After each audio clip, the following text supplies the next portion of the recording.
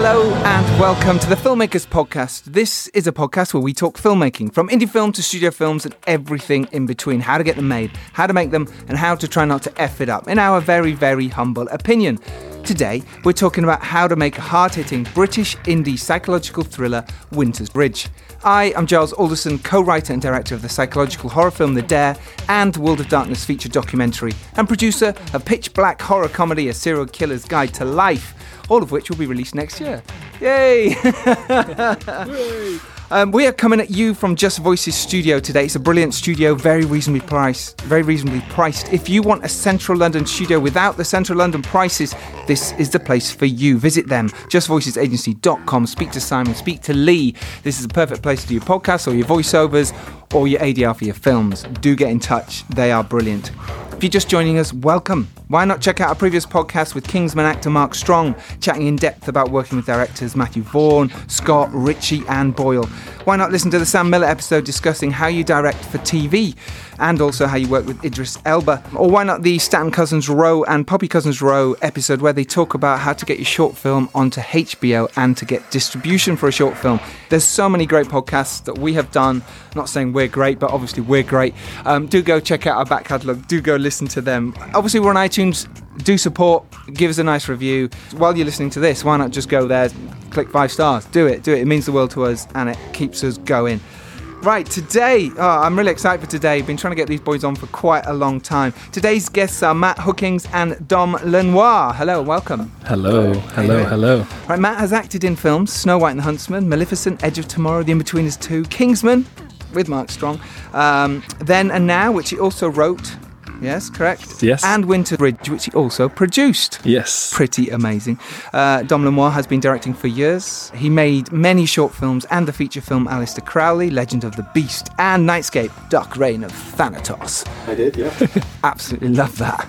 That's a great title. I didn't even know that existed. Did you not? No, that's a surprise. Listen, welcome to the show, boys. Dom and Matt, hello, welcome. Yes. Amazing, thank you for having us.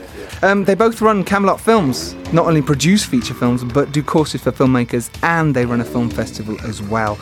So this podcast is all about helping people get off their asses and make their first film, or carry on, the harder part, making more films. And to have success, you need to surround yourself not only with extremely talented creatives, but true collaborators, which you two seem to have done. How did you start? What was your journey? Dom, let's start with you. So I started making skate videos. Nice. Then I went into thrillers. Kind of at uni and like college, I just started acting in stuff. Oh, you acted? I tried to act. Yeah. I know that not very successfully. Matt's seen a couple of my amazing Oscar-winning performances. Yeah. Oscar-winning? Yeah, definitely not Oscar-winning. Right. But I just sort of jumped in, started, I'd jump behind the camera, I'd jump behind the the other side, I'd do stunts, do loads of crazy things and, kind of badly put together stuff, but high production values and, sort of big actiony kind of thriller sort of shorts and that kind of thing. Mm-hmm. And then sort of progressed on to we did like a half an hour wire fighting film, as our sort of end of uni project. Okay. For master's degree, I thought I'd just go out and make a feature with another guy that I was working with at the time. Great idea. So we were in Devon, tried to use all the landscapes, so went for a fantasy film. Sure. Did that as a kind of learning curve, like very, very small crew. Mm-hmm. Sort of went from there. Okay. Started to... Then I did another feature a couple of years later that was, again, like a very, very small budget. The first one was Nightscape, the second one, Aleister Crowley. That's right, yeah. Great. Yeah. I love that because you just got off your ass and you went, you know what? I'm just going to make a feature. I just wanted to make a feature. Mm-hmm. It's what always interested me. Like, I'd done a few shorts.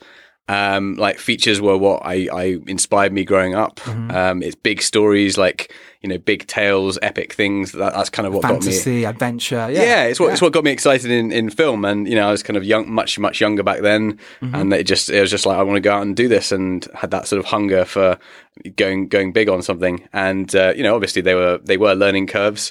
And after the second one, I was like, right, I'm not gonna do this, not gonna do a feature again until I've got like a proper crew and it's properly planned. So then I kind of worked in shorts, and I did a short in Germany, something that was like very close to me, which was it's kind of a cancer drama, basically, about inspired by Once Upon a Time in America kind of narrative. A guy's wife's dying, and he basically goes into the German-Austrian mountains to retrace their honeymoon. So it kind of flips between these two time periods. Beautiful. And I just decided, it's got to be in Germany. There's an epic castle there. There's a kind of backdrop. This amazing sense of journey. We got like a paddle steamer, helicopter shots. Took an Alexa down in 2 cars, like drove like 17 hours overnight, and just sort of smashed it out of nowhere, and like didn't really spend much money at all. And then I met Matt soon after that, because I was kind of looking for something else to challenge me. He'd written his first short, Shoe Polish, which is like a film noir. And it was a really interesting, exciting script. And he had a like very traditional noir. I had a bit of a drama element I wanted to bring into it. We collaborated and like tweaked a few characters. And that's kind of how our relationship began. And then, we both sort of spent a couple of years developing different projects. He did Then and Now. I sort of started writing a few features. And we came back together a couple of years later, and that's kind of how I ended up on Winter Ridge. And by that point, I was just desperate to do another feature, because that's kind of always been my passion. When you first started directing, did you go, I kind of want to do this as a career? Or did it slowly evolve? It completely evolved.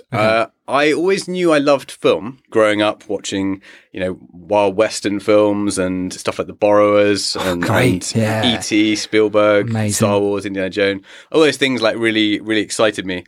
But I didn't know that I wanted to be a director. And I started off in camera, like much more visual, like seeing things as like a, putting all the pieces together.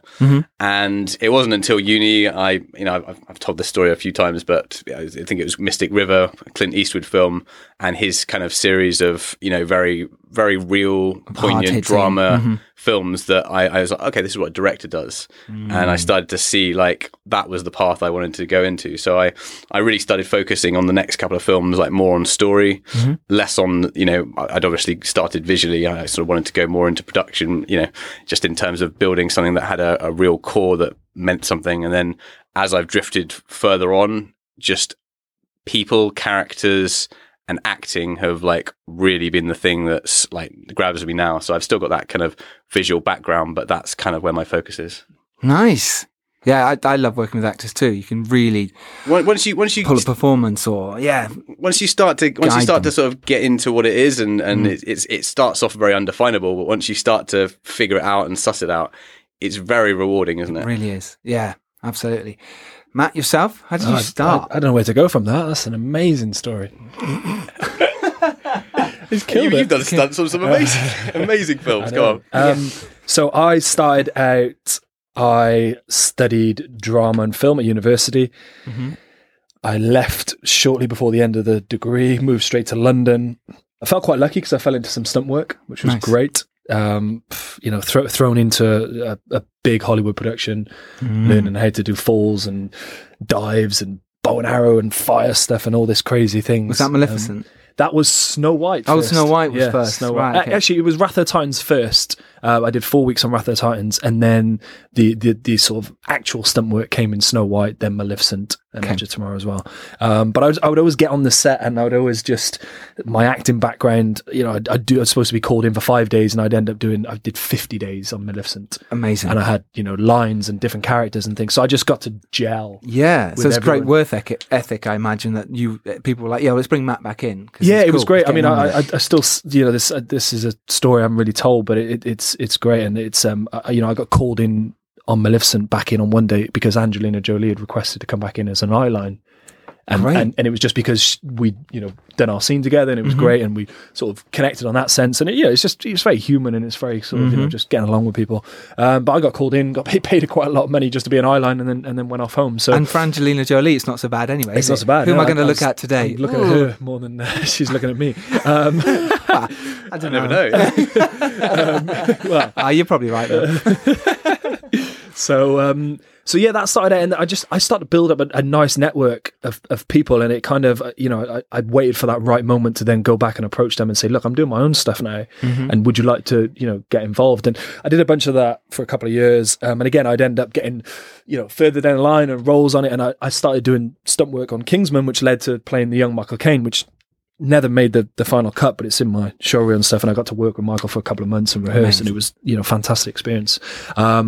But it just led in different parts, and the connections I built up was crazy. And I started writing my own stuff, and one of the main things I did, which inspired me to create Camelot, was I was on these big Hollywood productions, and then you have all this money, and then you still see the mistakes, or you still see the story's off, or the acting isn't right, and is this right or that right? And you think, God, that doesn't really matter about the money. It's about the story and always about story, and everything else. So I was doing that in the almost 9 to 5, Monday to Friday or Monday to Saturday, and then on Saturday and Sunday I'd be playing the lead in a short film that was completely zero budget, but completely what you loved, and just going, I'm just going to do this. Yeah, and it was crazy. I'd go in, the next day at 6 o'clock in the morning. I'd be knackered because I'd be up all night doing a short. So I did that for quite a while, and then I made a very sort of career choice to move away from the stunts and really focus on the production side and the producing, because I built up a nice network of contacts, and that's where things elevated. I mean, I started doing my own shorts, and then it got to a point where we did Then and Now, which I wrote and produced, and it did really well, and it kind of was the height of I felt like it was the peak I could have got to the shorts. It won like 16 awards. It screened in 4 festivals in New York on the anniversary of 9/11. We worked with Julian Glover. It was a really rewarding experience to see myself write something, produce it, and then on screen. And then I was developing a boxing project for quite a while as well, which obviously is currently what we're working on at the moment as well. And obviously Dom had directed the first film that I wrote. And then Winter Ridge came into play. Through contacts that I'd had and finance and different things, we kind of pulled in different things and just made the film happen. And it's one of those things where you're probably going to ask in a minute about, advice for getting off the ground, and you have just got to do it. And sometimes you have to set the date and then just go, right, doesn't matter how we're going to get there, we're getting there, and we're going to shoot, and we're going to do this. And I think it does come down to drive as well. Like, I think that's why we got this off the ground, is because we're both as motivated in right, we're just going to get a feature off the ground, and we just decided it. And once that was that, we just started. We just built the project. We just assumed it was going to happen. Just started taking steps. We made it happen, and it's my motto is passion and persistence, and it's something I stand by. It sounds probably quite corny or something. Not at all, no. But it's a lot of people. They think they have the passion, and then they drift away, or they go into something else, and the persistence comes with the waiting and kind of being persistent in the right ways, and then just always looking for solutions and other ways around things, and just sometimes you do have to just completely put your ego aside and just do whatever it takes to get the thing off the ground. It took me 8 years to make my first feature film, and that was full on. Constantly driving and pushing, getting big cast attached and projects falling apart. And then another one, you go, right, I've got to start again, or well, that one's nearly happening. You'll go, let's do a lower budget one, so we can, and then that becomes a much bigger budget, and the other one falls off, and you get another names attached, and it falls. Just this constant cycle of things just not happening, or so close. So you're so right with a bit of method behind the madness. There's madness to it, but there's also got to be focus and drive and absolutely, and persistence. It's a great word. I'm going to run with that because I believe in that a lot. Passion and persistence. Passion and persistence. So your short film, let's talk a little bit about that. How did you get Julian Glover? How did you manage to raise the funds for that? Oh God, you know what? I'd like to say it was quick and easy. I mean, in terms of getting Julian and the funds, that they were relatively quick. How come? I mean, basically because I spent so long on the project making it almost too good for him not to turn. I know it sounds silly because it's my project, but it's a short film. It's 9 minutes. I spent 2 years researching, writing. I was speaking to families that hadn't released footage of 9/11 that sent it to me. It was all these crazy things that were happening. I went from a conspiracy theory film to a very heartfelt one character emotional drama film that's set in the UK, which is very risky because obviously taking it from another sort of section, another country's point of view and another person's point of view, which I thankfully for me was great because it was well received in America. But I just took my time with it, and I thought if this is the last short I'm going to do, or if this is the short I'm going to be most happy with, it's got to be the best chance of getting into festivals and working with a really good actor and really pushing that. So we did a Kickstarter, we did an Indiegogo which raised some of the money, and then a finance guy that saw the Kickstarter from up in Scotland funded the rest of it, but it was still relatively low budget.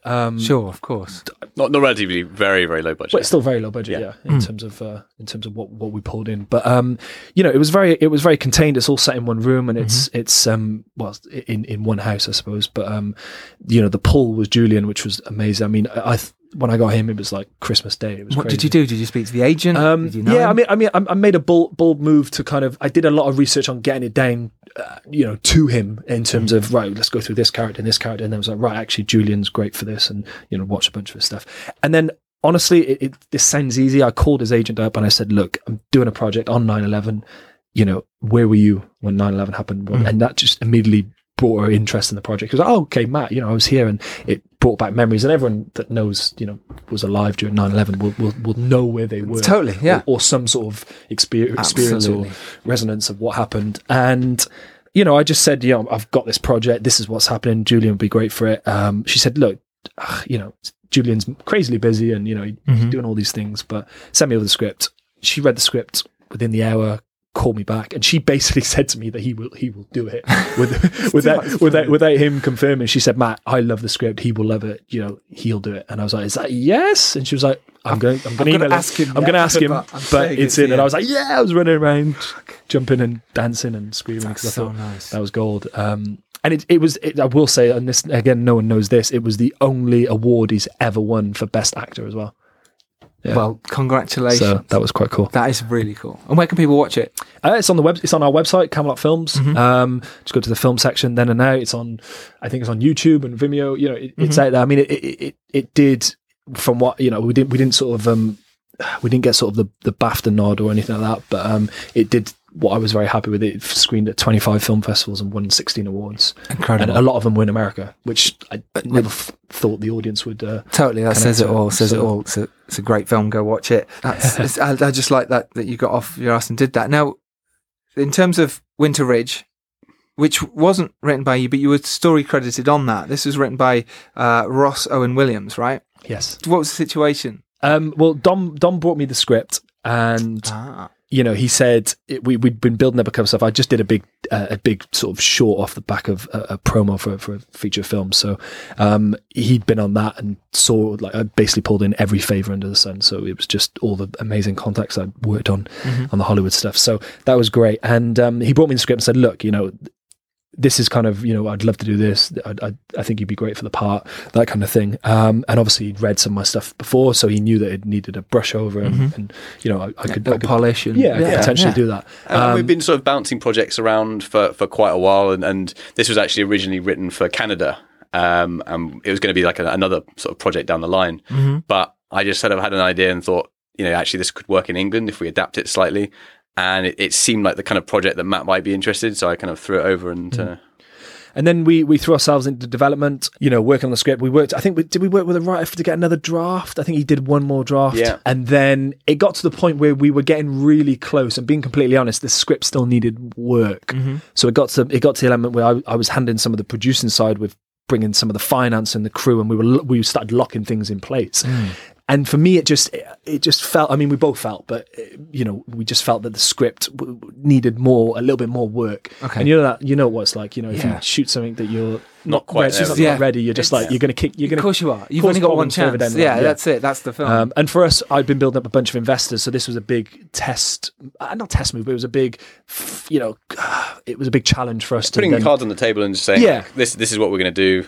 It's a big thing, but we think we're ready for it. And So I mean, I did quite a few passes on the script and edited quite a bit and rewrote the ending and it was essentially still the writer's story. But of course, I'd put in a lot of work in it. I get that. So I mean, and again, it went through another script editor, a very good friend of ours, Alistair. And Conrad as well. So it went through a couple of other, script editors, but it got to the point where, because I was playing the character, it made sense and we'd work together on it. So that's how that kind of formulated. But it was tough because it was juggling the producing. I was writing as well. I was doing some thinking about your part. About the part. That's quite a lot to go through. I tried not to think about the part. Right. Until too late. Last minute, yeah. Couple of days. About a week. We lost some investment. About a week and a half before we shot, and it was quite a chunk. It's like 40 or 50 grand. Oh wow! Which for for a low budget indie. Loads. So When you got everything committed as well. It was. I was saying to Dom, and we were like back and forth. I said, Dom, I just can't get in. I can't prepare for this until I know it's definitely happening. And he was like, but we think it's going to happen. And all this kind of I get it because it hurts too much, doesn't it? Yeah, it's just I can't crazy. fully sit there and go in couch, and then you can't. There's a part of you that can't invest. But back then we had to be focusing on it as producers because we had commitments in place. The only thing was like we got to get this. Well, money, we had money and we started spending it. Well, how did you raise the money? I know you did a campaign, right? We did. It was very, very, very small part. Yeah, we had.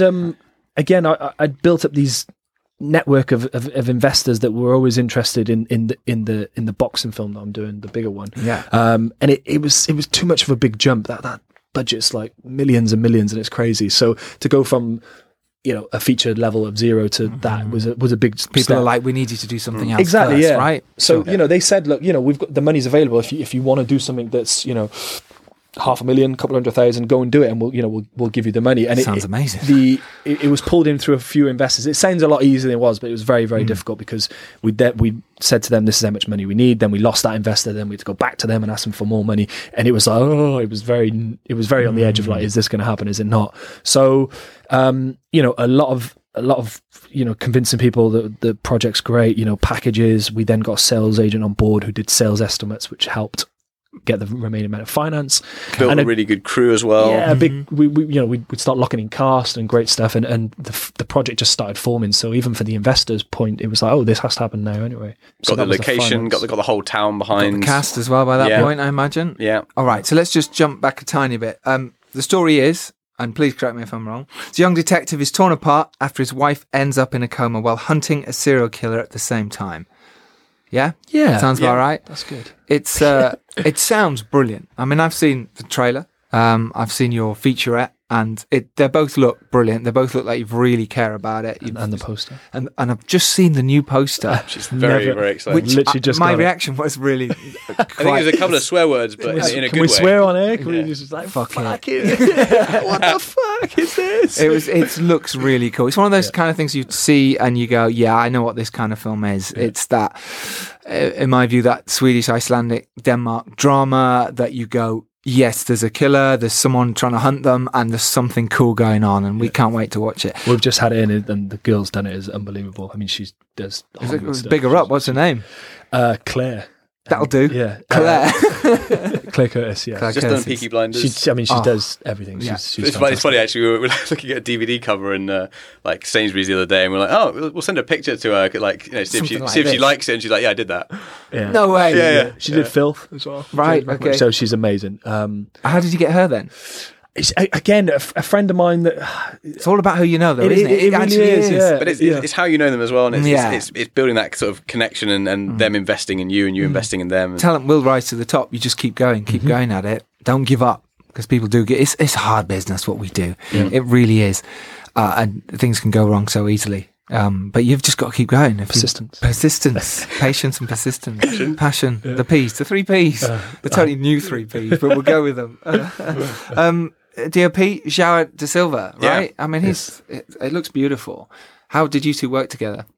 We've been working together for a while on sort of Camelot stuff. Didn't he do a few shorts with you as well, right? Yeah, he'd done some show reels as well. He was our go-to kind of DOP.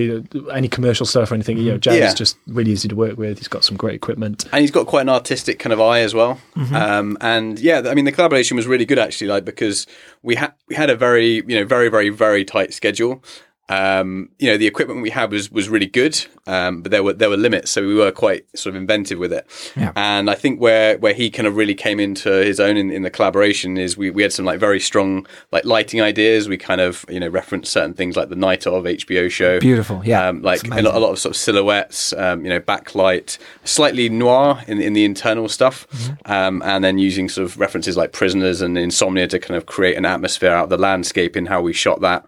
And then sort of bringing in like my traditional kind of cinematic approach to camera moves and lenses. Like I like to shoot quite wide. I like to get up quite close. Yep, I do too. So I mean, and sort of focus on seeing the environment, seeing the the sort of sets that these people are living in, like bringing that world to life, basically. Yeah, I think considering the outrageous 17-day schedule that we had, we've got like an incredible looking film. You have. I had one more day than you on the dare. So, did you? Yeah, so I'm luxuries. I'd have killed for that day. I know. I killed for it. Day. I could have done with It's a couple more crazy myself. how you work it around. Yeah, it's you do. crazy. What did you shoot on? What cameras? We shot on Red Weapon. Okay. And we shot on Ultra Primes as well. Nice. Always like Arri Glass. Did you get a deal with them? Did you speak to the companies? Our line producer Nancy has her own sort of production company. Is this she also produced Nancy? Yeah, Bressels? Bressel. Bressel. Yeah, Bressel. She started as a line producer on it, but she just brought so much. Came as a producer. Yeah, basically. she brought so much to the table. You know, we had a really good deal with her equipment, and then we did the edit, and had the post there. So she was very easy to get along with. So we just said to her way beforehand, come on board, help produce it, and join the team. I think the great thing about the producers and what we did, everyone brought a lot. Everyone brought their own skill and more. And I think that's so important when you're making stuff that's low budget and you're trying to get everything off the ground. When people bring their job and they do that well, and then they bring you more, it's like that's where Yeah, because it must have been hard for you when you're acting in it to then suddenly go, I've got to think about the producing side. Or because you had some great people around you, obviously you produced as well, Dom. Yeah. You had Chris Hardman, right? Yes, producing and Nancy. So between you all, it was like, well, there's quite a few doing the job. Yeah. So did you find you could slightly relax a bit on the producing side? Yeah, I mean, it's weird. I honestly, for me now, it's people have said to me, you can't produce and you can't act at the same time. For me, because I've done it on every one of my own projects. Yeah, same. It sounds weird. Too. It just becomes second nature now. Yes. And people have said to me, how do you step out of the acting and then go to producing and back in the acting? And it's like, for me, that's just my mindset. But I mean, they everyone was very good in that sense. I mean, there was we lost one of the locations, and the guys didn't tell us until the end of the day, which was a good thing because obviously they didn't want us to get all worried, and it was the next day we were shooting, so they kind of tried to sort all those problems out and didn't want to tell us. But I did know something was wrong. I could tell. Yeah, you can tell something's wrong. You can tell. He's like, nothing's wrong. And then you just see like the pain behind that. Hey guys, you're like, all right, Matt. Yeah. I don't want to tell you you've got an emotional scene right now. Or maybe I will tell you because it's an emotional scene. And I said, I was like, is it this location? Because I just knew that was the worst thing that could happen, and I knew it was going to be that. But it is always good when you can just we drift off into the acting and leave the producing. But it was exhausting. I mean, up at 5-6 o'clock in the morning, and then we'd finish wrapping 7-8 o'clock, and then we would stay around from 8 till like 11 talking about the next stuff, doing the producing stuff for the next day. Meetings, constant meetings of going over stuff, keeping everything afloat. But you have to when it was obviously shot in different locations, right? Or was it in one area? It was primarily shot in Linton and Lynmouth, which is just this unbelievable town in Exmoor sort of national park, which is like North Devon. Yeah, nice. And it's as far away from civilization as you can get from both sides of like sort of main roads. But it's got these kind of black rocks, and it's got this sort of cascading river going through it, and it looks like Switzerland. Is amazing, which is what you want for something like. And honestly, that was a big selling point for me when Dom fought very hard for the location and said just come down and see it. And a lot of the other cast and crew, again, because the budget was small, it was a really nice selling point to go and do this film there, because a film had never been shot there.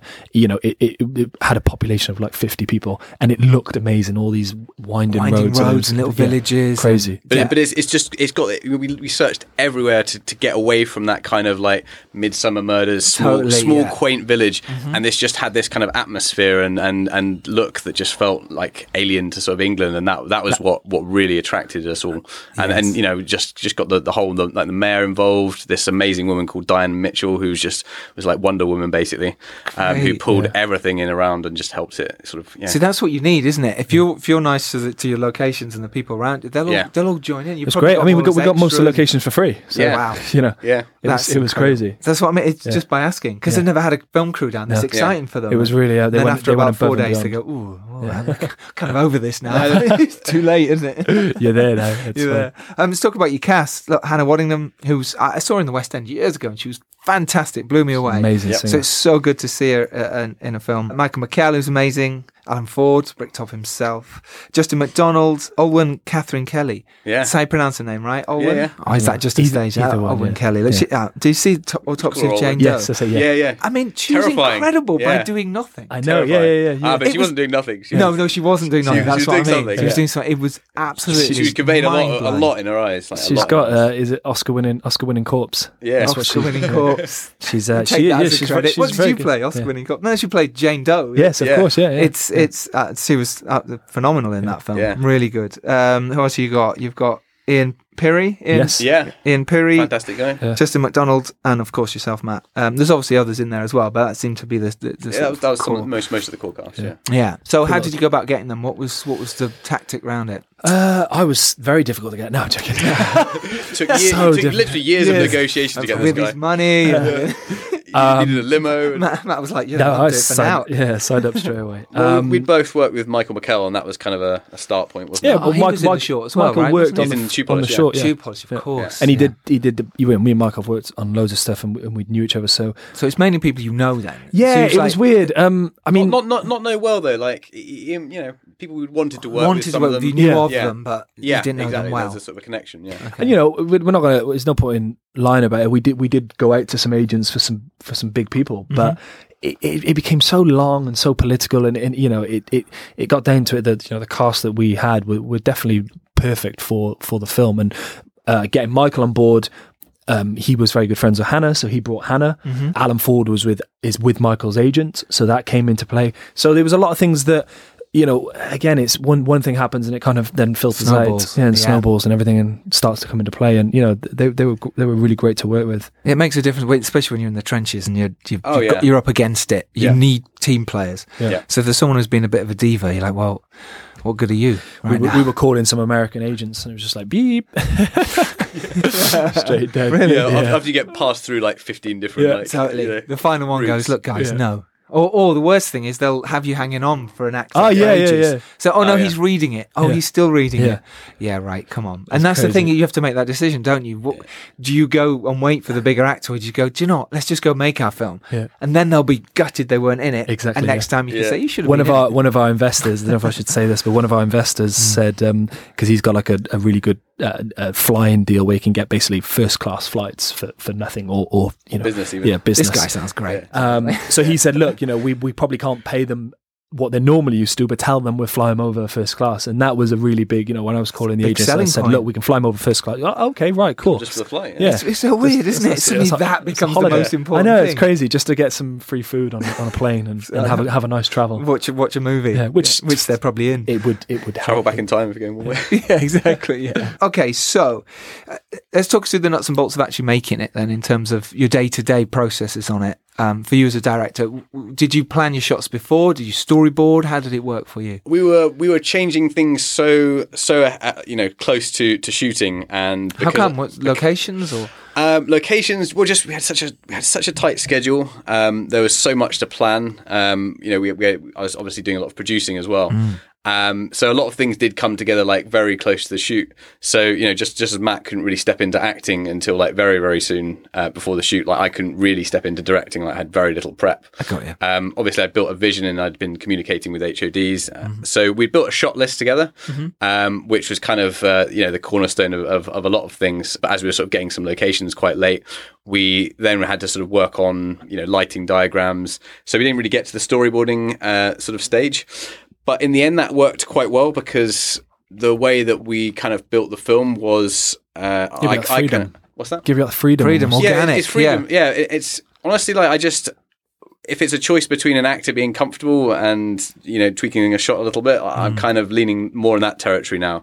And I think towards the actor side. Yeah, towards the actors, and I think it really did benefit. Like, there's a few times when, the DP would sort of swear and be like, "Okay, yeah, we've got to change this last minute." But at the end of the day, like, it did sort of pay off in terms of performances, and there is like good performances from like all the cast. Absolutely. So that was the kind of flexibility that like Matt did an amazing job. He's putting his hand up, by the way. What? No, I'm not doing anything.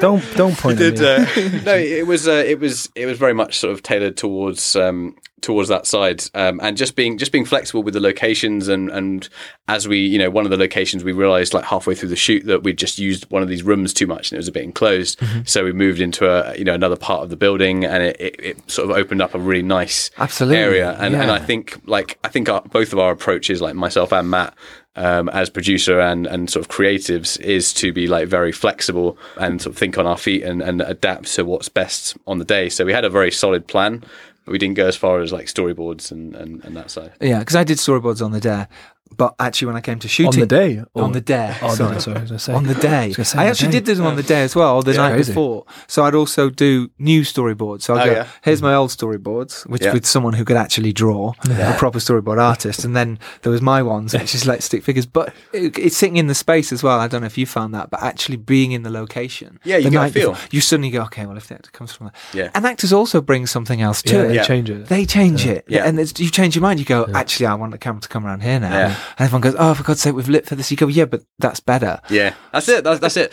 And that's the thing. Like, at the end of the day, that's better is the one like comment that just resides over everything. Yeah, that's better. Yeah. It's not rigid anymore. You haven't planned the actor's going to come through here and do that and do this. Yeah. It's important to have that freedom and again, no ego in your mind to go, well, even if it's the runner that's suggesting something better, and if it absolutely, and especially in a drama, because the actors do have to take it to a certain place, and they can't go, well, I feel really rigid by staring out the window here, just because you've got a fancy shot. I actually don't want to do that. I want to turn around. And we did keep things. We had an amazing sort of production design team. Our production designer Nina Top was basically just doing a sort of a hero's job in terms of like building ridiculous sets. I love that. I love good production designers. Yeah, so important, isn't it? It rises everything up. Exactly. You can go in and shoot anywhere. And she just dressed everything basically. Like, so we did have like these, I like to shoot with sort of like quite a lot of freedom in terms of like, I don't just choose two walls, I'll shoot everywhere. So, keeping up with that was like a real challenge, and, being on a 17-day schedule and lots of sort of set builds. So, she did a fantastic job as well, and sort of adapting with everything and sort of keeping the team together. That's great. Do you do sort of not a one take, but do you look at, I don't know, I feel like you might be, to do good, you know what, I'm going to do this like a bit of a theatre play at first because the actors are doing their thing, and I'm going to do my master as a moving master, following the action round. I do like to I like using dolly shots for masters, and I don't cut to close-ups unless I like really need to, or there's a really good reason to. Sure. And I do like to do a series of wider shots to kind of keep things moving and kind of get the actors moving around the environment and interacting with things, and that is a big part of my process, and when you've got such amazing locations as well, and the scenery is such a big part, it's almost like another character in the film. It adds just such another like dimension to not be uptight, just on the faces. Absolutely. And to broaden it out. Oh, it's much more cinematic. I know that's a silly word to use sometimes, but the word I use like horribly too much. But it's just nicer. Me and my DP Andrew Roger on the day, we just like no, only do close-ups, and my close-ups were mid close-ups anyway. Yeah, same. Yeah. And if you needed to punch in, you punch in. So much grief over that. I know, me too. It's like, no, that's my close-up. You need a close-up. And I was like, you don't need a close-up. You've got a mid-close-up. I'm going to go in a close-up in this scene because there's a reason. Then we're going to dolly in on it. Yeah. God, you should direct a film together. Yeah, co-direct. Waving hands to each other. Exactly. Don't hold hands now. No. Stop touching me. What about sort of being on set and the working with everyone else in terms of your first AD and everything like that, and working with actors? How does that work for you? 17-day shoot. The first 6 days were like the apocalypse because we had to basically do like 7 or 8 pages a day. After the first day, we went straight into the end scene, which had talking like you had to cheat certain angles, most of the angles, basically because of an edge that needed to look sort of closer than it was. Right. So that was like hurdle number 1, which is a huge hurdle. Big ending. Spoiler. Yeah. That's like hurdle number 1, and then on top of that we had like a ridiculous number of stunts, and you're trying to do that and 7 or 8 pages in a day. And it was just brutal, so we just had to sort of just power through it. But the good thing is, Dom just focused on the acting, which was good, and the performance. I think there was a lot of things to get right with the crew, and a lot of like, oh well, the light's changing and this is changing. I mean, I still thank God because we shot it in April and it didn't rain. Wow, and that was the saving. But there was lots of different changes, and credit to him. He kind of he made sure that they were doing that and adapting to that, but also the focus was on the acting. If the director then went off and did that and the performances dropped, then you don't have your scene and you don't have your... And there's a couple of there are a couple of considerations. Like we did have like a very, very good crew and some very high level people working that we'd sort of worked with before. And it did make a big difference in terms of getting things finished, basically. Yeah, it does. I'd rather get the shot than suddenly go, well, the light's slightly wrong. Yeah, you're waiting for the light. You're like, well, I might not. We haven't got the scene if we don't shoot it. Yeah, exactly. So I'm much more of like, let's just shoot it. And all right, someone might notice there's a difference in light, but most people won't. They're following the story. And there was a lot of pressure to get like coverage and sort of shoot things, but there simply wasn't enough time. Yeah. And how we shot things, like in the end, we did get the performances, and in the end, we had to do like a couple of days. I think it was like 1 day pick up in Linton and 1 day pick up in London. And that's kind of all we needed to like fill in the gaps. That because now he's below us. He's got 18 days and we got 9 days. I did 4 days. Oh right, yeah. Still winning. Still winning. But so you made the film. You already got distribution in place. I know you'd spoke to sales agents. What happened there at that point? Yeah, so we finished the film. This is manic, but we went to Cannes. We finished the film like early May, and we went to Cannes like a week later. Did you have anything to show? Well, yeah, this is the weird thing. So we smashed together the trailer. We finished absolutely knackered, and we just thought, we can't go to Cannes without anything because otherwise it's just a waste. So we had a mock-up poster put together. We actually did a trailer, which is not a bad trailer. It was a good trailer. It's slightly different to the trailer that we got now, but it's we mocked together a teaser trailer, and we started putting it to the market, and we had a sales agent that were kind of putting out some feelers and seeing what the response were for a very early project that just finished shooting. So we had some very good, interesting conversations there, which has led to some interesting stuff happening for the film, in terms of distribution and the release and all that kind of stuff. And then we came back and we dived straight into the post and the edit, and then took it to AFM. We've sold it there to a territory, which is great. That is amazing. Well done. A very tough territory as well. That's great. China. You sold it to China. Yeah. So that was very difficult. That is fantastic. There's a whole process, like the embassy and like a minister's got to sign it and do like a ribbon, and it's all like, it's government legislated. Yeah, it's crazy. Really? Yeah, because they have a sort of to do with the government. I'm imagining a ribbon here that like a proper, like you see of a ledger type thing. Yeah, like you see of a martial arts. Kung fu film. Yeah. So they don't take many films, and it's hard to get in there. So how did it happen? What did they obviously just saw it and said, so AFM, we had a bit more time to prep. We put together a newer trailer that was slightly longer that explained the story. Obviously, in the months from Cannes to now, we built up a lot of social media and a lot of even press. I know it's crazy, it's early doors, but we've had quite a bit of press in Devon and stuff, doing stuff, writing about in newspapers and stuff. So there's been a few things that kind of help with the hype of the project building. So in terms of distribution now, can you tell anything else about when it's going to be released? Do we know at the moment? So we are hoping for release early next year. It's going to Berlin. So we're going to probably lock in some final... The Berliner. The Berlin market. I mean, for us, we really want to get it as quickly as possible. We don't have a set release date, but I would probably say March, April. Very exciting. A friend of ours from Universal looked at it and said that a festival route might be a good option. Well, it does seem like one of these award-winning type films. It does have that vibe about it. Amazing.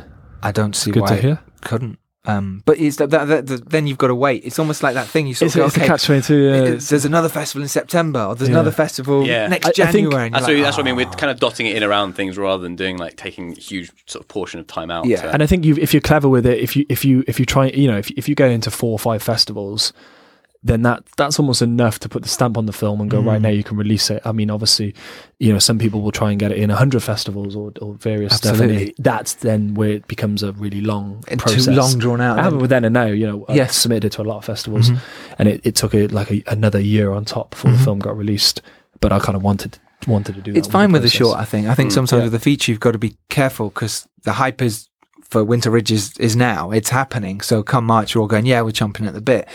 Suddenly that gets delayed because it's going to festival after festival. Suddenly we're going, hang on, what happened with that? Was there a problem? So there's all those type of things that you sort of have to weigh up. But then if it starts winning big festivals, it's even, it's that thing. Yeah. I don't know. My thing for me is I want to get stuff out. You want to kind of go, cool, I've done that, tick the box, done, shut the drawer, go buy a DVD, someone please. At least Nan, you know what I mean? But otherwise it's lingering. And but you can, it's if you keep stuff fresh, we've had a bit of a, and this is from just us, the producers, we released a bit of a teaser artwork, then we released a behind the scenes trailer, then the full behind the scenes. You did really well. We kind of keep, as long as we keep it fresh and you can keep releasing stuff and showing people. Yeah, because next for you guys is dropping the trailer, right?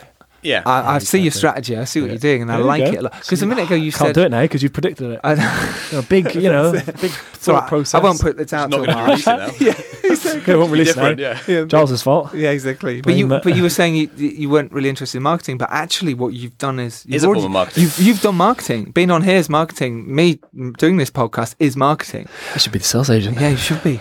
So well, that's where the money is, right? I know. Well, distribution, really. I think marketing is. I think you can make the best film in the world, but it's so important. You've only got to look at Blumhouse, the way those guys do it. They make films for 5 million and they spend 15 million on the marketing. Get Out, 8 million. I think the budget of marketing was like 15 to 20 million. Yeah, so it's crazy. Especially now, there's so many ways to market it. You've got social media, you've got all these platforms, all these things, and you've got to be clever. In terms of that, obviously you can put it in your own film festival as well, at the Camelot Film Festival. Obviously, maybe you don't want to yet because the next one's in. We're going to do it early next year, I think. Again, that's still not locked, but it depends if people do like the summer. Summer's nicer, isn't it? And they kind of want, And obviously you want to show the film, right? I mean, I think I'm still toying with the idea whether it's a really, really great idea or not so great idea, because we don't want to come across as like, oh, we're doing our own film festival and look at us. But surely that's, in a way, that's kind of what it's about. And I wouldn't have a problem with you doing that. Not that it's my film festival or my film, but because seal of approval, we're good to go. Yeah, exactly. There you go. You can do it now. I mean, it is a bold move, and I think that we probably will do it. It's just a case of how you market it. And like last year, we showed Then and Now and Birth of Boxing, the short, and we just did it very clever. We made sure that the best films were chosen, and they were the sort of the main theme of the festival and where it's built. And then it was like, look, we'll bring Julian Glover as a special guest and we'll show Then and Now. Yes. And that was that was out of competition. We had films in competition. Our films were out of competition. And you could do that. You could sort of say, well, look, this isn't nothing. We're just showing the film, by the way. It's not to do with the competition. Look, guys. It's but you can't give yourself the best film award. And it's really hard. Best actor. The festival. I mean, all festivals started small, and it's a great way to be able to bring people together and inspire people as well. We really made sure that everyone, the projects we chose were really sort of inspiring and helped others. And I do have to say, because it's a great drop, that we had 580 people there. It was the biggest launch of a film festival in the UK. Wow. Even like, I think Rain Dance on a weekend was hitting like 280 or something.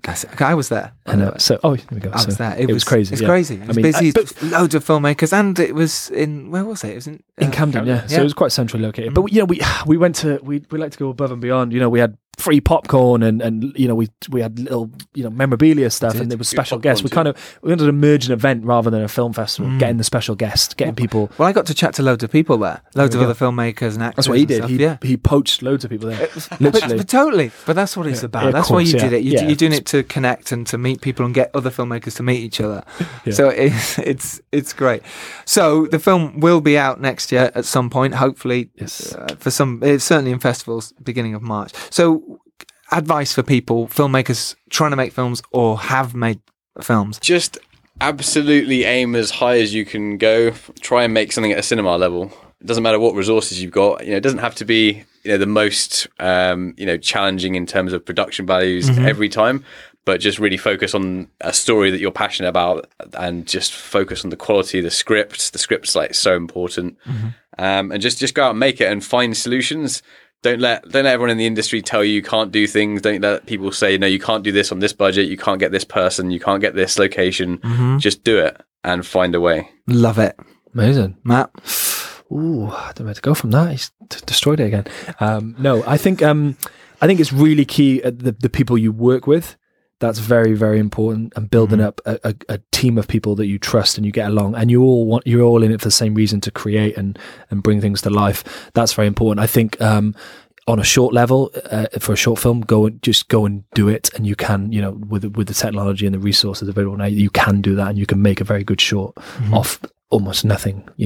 I think feature is a career stepping stone, and you've got to prove that you can carry a story and characters and acting and channel that into a product that people can watch and enjoy and be entertained by. That's great advice. Thank you. And obviously people can go to Camelot Films website and have a look at you guys there. Where can they follow you individually? I'm on Instagram, Matt Hookings, and Twitter, and I don't really use Facebook much no more, but Facebook as well. Yeah. As Matt Hookings, just Matt Hookings. Yeah, just Matt Hookings. I mean, you can, Matt Hookings, whichever. Nice. Yeah. Same for me. Like, I'm sort of just my name, really. Social media. What's your name? Dom Lenoir. Dom Lenoir. There you go. Love that. And you can follow me at Giles Alderson. You can follow the Filmmakers Podcast at www.filmmakerspodcast.com, or follow us on Twitter at FilmmakersPod. Do ask some questions. Do give us some lovely reviews. Why not? Why not? We do this for free. Just, why wouldn't you? It's free advice, everyone. Big shout out for Giles for doing this. Yeah, it's amazing. Wow. Really, without really you, amazing. man, people wouldn't be inspired to go and do it. So there you go. That's what it's all about. Me trying to inspire people, and absolutely. And you can do the same thing, inspire other people. Being prepared is everything. You can make your indie film, but know who your audience is. Get out there and do it. Remember, if you're lucky enough to do well and rise up, it's your duty to send the elevator back down. Boys, Dom and Matt, thank you very much. Absolute pleasure. Really appreciate your time. Everyone else, we will see you next Tuesday. I love saying that. Thanks, gents. Take care. All the best. Why did it go? See you next Tuesday.